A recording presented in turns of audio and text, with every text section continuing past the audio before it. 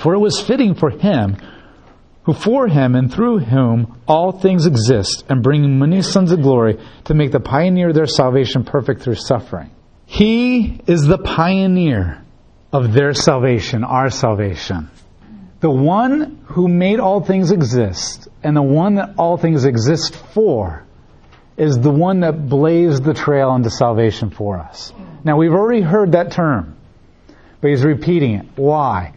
Because before, it was emphasizing the fact that as the Son of God, as God, He has made a path into heaven for you. But now He's making the point that as a man, He has blazed the trail into heaven for you. Because He is able to perfect the salvation for us that no human has ever been able to do. Adam was good and failed to maintain his presence in heaven. No human is good. Therefore, no human can get into heaven. Only the righteous go to heaven, Jesus said. And that's why every Jew was like, well, then we're screwed. Like, there's nobody, because Jesus is basically making the point that the only way you can get into heaven is if you're perfect and you're sinless. And they immediately led the Jews to ask the question, well, then who can get into heaven? Only the perfect people. Well, then that means Jesus is the only one who lived a perfect life, which means He's the only one that can get to heaven on His own. But the beauty of Him is that He died for us. So He covers us with His blood, His payment for death, His payment for sin. And now we are declared perfect and righteous. So we are now able to follow His path into heaven. And then when we get to heaven, He will finish the work that He began in us so that we will become what we have been declared. And the declaration will match up with the reality. Because that's the only way that righteous people can get to heaven. And so what makes Him the pioneer? He did what no human can do. He took creation back. And the only way you can take creation back is by defeating death and defeating the devil, which no human can do. Now, in verse 10 it says that Jesus, who is the pioneer of their salvation, was made perfect through suffering. Now, wasn't Jesus already perfect? How did He become made perfect? Now, if you look at perfect in the Webster Dictionary, it has a very American definition. To be perfect. To be perfect in everything. A perfect intelligence, a perfect life, a perfect whatever. That there's nothing wrong whatsoever. Which implies to be made perfect meant that you weren't perfect at one time, which means something was wrong with you. So that for Jesus to be made perfect meant that He wasn't perfect, and therefore there's something wrong with Him, but that's not what the word means. Remember, words change over time in cultures. So if you understand the word perfect here, it means to be complete. To finish. So it's not that Jesus was lacking and made perfect. It's that Jesus' mission was not complete. His mission wasn't perfected. It wasn't finished. Because He had to suffer for us. And once He suffered, then He was made perfect. He was made complete. Now you can say, it is finished. And that's what the word perfect meant. Which is a very important point, because with the animal sacrifices, they weren't complete. Because He had to do it again and again. And so here's the other beauty of it all. It's not that Jesus just came to blaze your trail into heaven. It's not that He just came to represent you. But He completed all things. He's completed salvation in a way that nobody else could. For indeed, He who makes holy and those being made holy have the same origin. So He is the one that makes all this holy. The word holy just means separate from. To separate us from sin, to separate us from the world, to separate us from death, to separate us from the world, the devil. All those things. So He is the one that made us holy. And the one who is being made holy, us, have the same origin. Now we tap back into Psalm 8. What is man that you even consider him after what we've done to your creation? So the one who makes us holy, Jesus, and the one who is being made holy, us, have the same origin. And what is that origin? We're both human. So that Jesus now stands in the midst of all of us. And He's not ashamed to call us brothers and sisters. What are we that God would become a human, die our punishment, and defeat death, and then stoop down and carry us into that victory when we don't deserve it, and stand there in the midst of all that evil and filth and rebellion and say, I'm not ashamed to call you my brother and sisters, because I came to be you, for you, to deliver you into what only I can accomplish for you and what you were meant to be all along. Which is all the more reason of how can you stand in the presence of people in the world and then look at them and condemn them and be ashamed of them, when Jesus stood in far greater filth and said, I'm not ashamed to call you my brother and sisters. It doesn't mean you have to approve of them. It doesn't mean that they're pleasing to God. It doesn't mean that they're righteous. It doesn't mean they're right. It doesn't mean that you don't. It just means you don't condemn. You don't judge. You don't say, oh, I'm too good for that. That's self-righteousness. And so, He's not ashamed. I mean, think about that. I mean, we can't really truly appreciate what it's like to be a sinner. You're a sinner. I'm a sinner. It's like the Dr. Pepper commercial. Okay? And we just get used to it. We rationalize it in our life. We say, oh yeah, but it's just a movie. It's just a show. It's just a... And when we do get horrified, we don't really get horrified in the same way. Can you imagine being the almighty living God who has never known sin? And He looks down at this. And the horror and the vileness, the wrath that He feels. And yet despite that, He sends His Son, and His Son says, I'm not ashamed to be one of you. That's love. That's love. Which of the angels ever did that for you?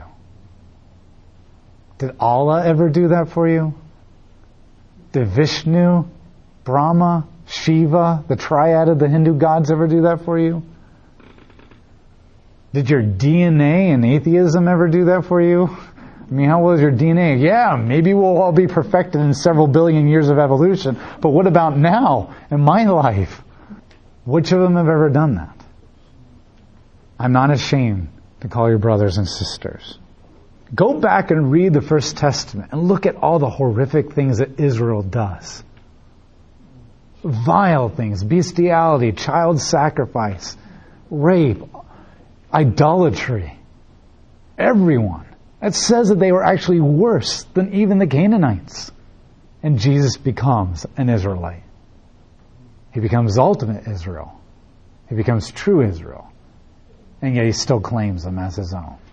Verse 12, saying, I will proclaim your name to my brothers in the midst of the assembly. I will praise you. And again He says, I will be confident in Him. And again, here I am with my children, and God has given me. Now, in verse 12, he quotes Psalm 22, Isaiah 8:17, and Isaiah 8:18. Psalm 22 has the same passage where Jesus is on the cross and quotes that. So if you go, Matthew 27 verse 46 is where you see that. So this already shows that Jesus sees Psalm 22 as typology of Himself. Because he doesn't quote the passage that Hebrews quotes. He quotes the passage, a different verse from the same chapter. So if you turn to Matthew 27 verse 46. Oh, 27, sorry. I just turned to 27 verse 46. I just turned to 24. I was like, that's not right. Verse 46. At about 3 o'clock, Jesus shouted out with a loud voice, Eli, Eli, lema sabachthani. That is, my God, why have you forsaken me? So the psalmist quotes chapter 22, but he quotes a different part. I will proclaim your name to my brothers in the midst of the assembly. I will praise you. So by Jesus quoting from Psalm 22, He's letting you know He sees it as a part of the typology of Himself as a Davidic king who is God. But he quotes the part where he's being forsaken by God because of the sins that he's taken upon himself. The author of Hebrews then quotes a little bit later in 22, and he says that Jesus is proclaiming that he is one of our brothers. So you put it all together, and he has become the forsaken on our behalf, so that he can take God and put it into our midst and say, I'm not ashamed. The ultimate David, the ultimate Adam, the ultimate Israel took the forsaking of God upon himself so that we wouldn't have to be forsaken by God. Then, by defeating the penalty of death, he then comes back and stands in our midst and says, I'm not ashamed to accept you into my family because I was forsook for you so that you wouldn't have to be forsaken by God. That's the context. So Jesus is quoting the forsaking part, and Hebrews is quoting we are accepted part in order to make that point. That Jesus is the ultimate man who is able to do what no human was able to do. Then he quotes Isaiah, chapter 8, verse 17. The context of Isaiah's message is that the king has been rejected, that God has rejected the king and the people. And so Isaiah writes this message of rejection. I've rejected the king because he has failed to be a shepherd. I've rejected the people, and I'm going to write it on a seal. I'm going to seal it up and make sure that you know you're going to be punished. And so Isaiah then says that he's going to trust in Yahweh and await the fulfillment of the message. The point is, God has just rejected, just forsake Israel and the king, and saying, I will have nothing to do with you anymore because of sin. But Israel's thinking, oh my gosh, that's so horrible, especially since God made promises that he would never forsake us. And he made promises in the prophets that he would one day come and be our husband and restore us back to the land. And so Isaiah finishes by saying, I will await the day that we are no longer forsaken. And the author of Hebrews quotes Isaiah as Jesus speaking and says, that day has come. Because Jesus was forsaken for us and now comes and he says, you're no longer forsaken, my brothers and sisters, because I'm not ashamed to call you. So that's how he fulfills Isaiah 18:17 or 8:17. Then he quotes 18:18, and then he says, "You're to name." Isaiah's name means Yahweh is salvation, and Yahweh gave him 2 sons. And the son's name was to be a remnant will return, and quick to the plunder and swift to the spoil. So basically, there's 2 sons that will be the promise that one day God will restore them. So Isaiah means Yahweh is salvation. But Isaiah could never be Yahweh's salvation because he's a sinner. So a descendant of Isaiah has to. Not literally biologically, but in the same nation. The sons were to be promises that a remnant will be restored. Remnant just means the leftover who are still faithful. And so Christ fulfills that because he becomes the fulfillment of what their names mean. Their names were promises. Yahweh is salvation. A remnant will return. Quick to the spoils or the blessings of God. Christmas Day. First one running down those steps and grabbing those presents. Those are the promises. And so by the author of Hebrews, he's quoting, he says, Jesus is Yahweh's salvation. Jesus is the remnant of God who restores the remnant. Jesus is the one who allows you to quickly come to the blessings of God and the spoils. In order to make the point that Jesus is Israel. So he's made the point that Jesus is the ultimate Adam, the human who can take back the rulership of the planet that Adam lost.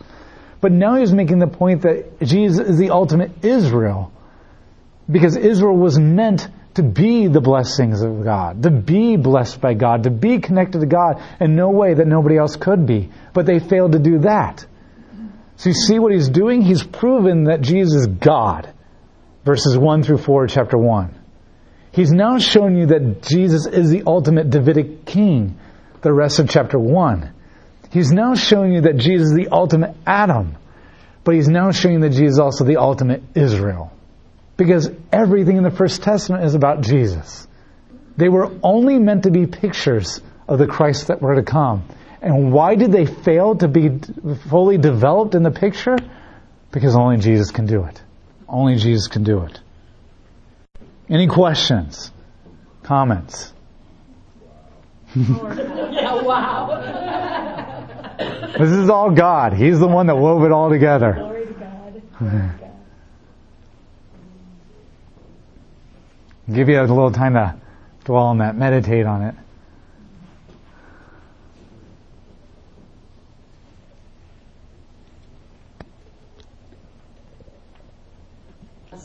Is that what's so hard is that I have the privilege to be in synagogue on Wednesday, which is the holiest day for the Jewish people. The Day of Atonement, and begging God that their names will be written into the age of the Book of Life, and the missing part, and there is a recognition of sin. We're sinners, kind of corporate. And then there's just the going to God, begging for His mercy, like saying, "You're merciful." You said as far as the east is from the west, so our sins are removed from us. But that whole middle part of what is sacrificing, there's a whole gob of it that's just left out. By prayer and repentance and righteous deeds, we are asking that you, because you're merciful, you're going to accept us and write us in the book of life. Yeah. And that's, it's so, it's like all of us do that, unless we have Jesus. So, this is, I don't know, I'm just in awe of God, and that Jesus is the answer. Yeah. He is the... Judaism has a rich history of acknowledging that God is merciful, God is compassionate, God is forgiving. You read through the First Testament, you see a lot of judgments and a lot of harshness, but you always think about the things that God could have done and didn't do, and how much grace and how much patience and how much forgiveness to go. And they do. They get that. Unlike many other religions, God is this powerful being, a king that you fear. But in Judaism, they've acknowledged that God is merciful, God is compassionate, that they're begging for that mercy, they're begging for that compassion, as you've mentioned. The problem is they're, like you said, they're missing that connection. Because at the same time, they also recognize, because God, Yahweh, is so unlike us, there's this huge rift, this huge gap, and they should see that. We should see that. That was the whole point of the tabernacle. The point of the tabernacle was there was one gate into the thing. And the only way you could get into that gate was an animal sacrifice. And you had to be even more holy and more sanctified just to get into the holy place. And then you had to be super holy just to get into the Holy of Holies on the Day of Atonement. And only the high priest could do that once a year. And even then he's scared to death he's going to be struck down dead because he just does one teeny little thing in the ritual wrong. And there's this begging God, please don't kill us. But we know you won't because you've proven that year after year after year after year. The whole point of that tabernacle is you are separated from God. That was the point of the tabernacle. You were completely, utterly separated from God. You have no hope of ever getting to Him. But the cool thing about the tabernacle was there still was a gate. And there was still sacrifice. He could have built a tabernacle without a gate and without an altar. And could have said, you're screwed, you're on your own. But there was a gate. And there was a sacrifice, and that's why John the Baptizer says, behold the Lamb of God who takes away the sins of the world. And then Jesus says, I am the gate. And then what happens when He dies on the cross? The veil is completely ripped open in the Holy of Holies. And He's blazed the trail for us into heaven. And that's the thing. No wonder the Jews stopped saying the name of Yahweh. Because they began to, over years, you sin and do the things that they did, and we've lost our history of sin as a people group. I think a lot of us are very aware of our sins, but I think we've lost our historical, cultural sins. We don't talk about that in America. But they did. And you go year after year after year after year of your horrific, horrible sins, and it's only by the grace of God that you're not being struck down every year. And you still allowed that one guy in the Day of Atonement that goes in and he's begging. It's no wonder they lost the relationship. They lost the prayer. They lost the desire or the comfortableness of being able to say the name Yahweh. But they still, the beauty is they didn't lose, that he's still unlike any other God, that he is compassionate. And that's why when you start putting your Bible together, Jesus is it. He bridges the gap. And not just the little picture. The picture is true of Jesus bridging the gap with the cross. But it's so much more powerful than what those lines can demonstrate. And that's what we need to do. Look, the more you can put your Bible together the way the author of Hebrews is, the better you can take that well put together Bible to the Jew. And let them see. The beauty of a Jew is a lot of them, some Jews have a very deep hatred towards Jesus because of what he represents. When you get into Israel, it becomes a little bit more. Here we don't feel that. But the beauty of the Jew is they acknowledge the Bible as the Word of God. And if you can show them how it's all put together, many of them are like, whoa. And then that's not a guarantee. I know many of you know Jews you've been praying for a very long time and asking, how much longer, God? But that's what we need to do. We need to help them see this typology. Who else could this possibly be speaking of? And your Day of Atonement is here. And it lives inside of you if you accept the Holy Spirit. And that's the beauty. We should see the disconnect between us and God. But the beauty is Jesus comes and he says, I am your Day of Atonement. I am your atonement. I am the one that says I can stand in your midst. And you no longer have to cry out. And that's what Hebrews 4 is going to get into, because now we can boldly and confidently go to the throne of God. All of us walk right into the Holy of Holies and call Jesus brother without any fear. That doesn't mean that you don't repent. It doesn't mean that you don't have remorse. It doesn't mean that you don't have shame and guilt for your sins. But it means that that doesn't cut you off from God and make you feel like you can never ever come into His presence again. Amen. And that's the beauty of what He does.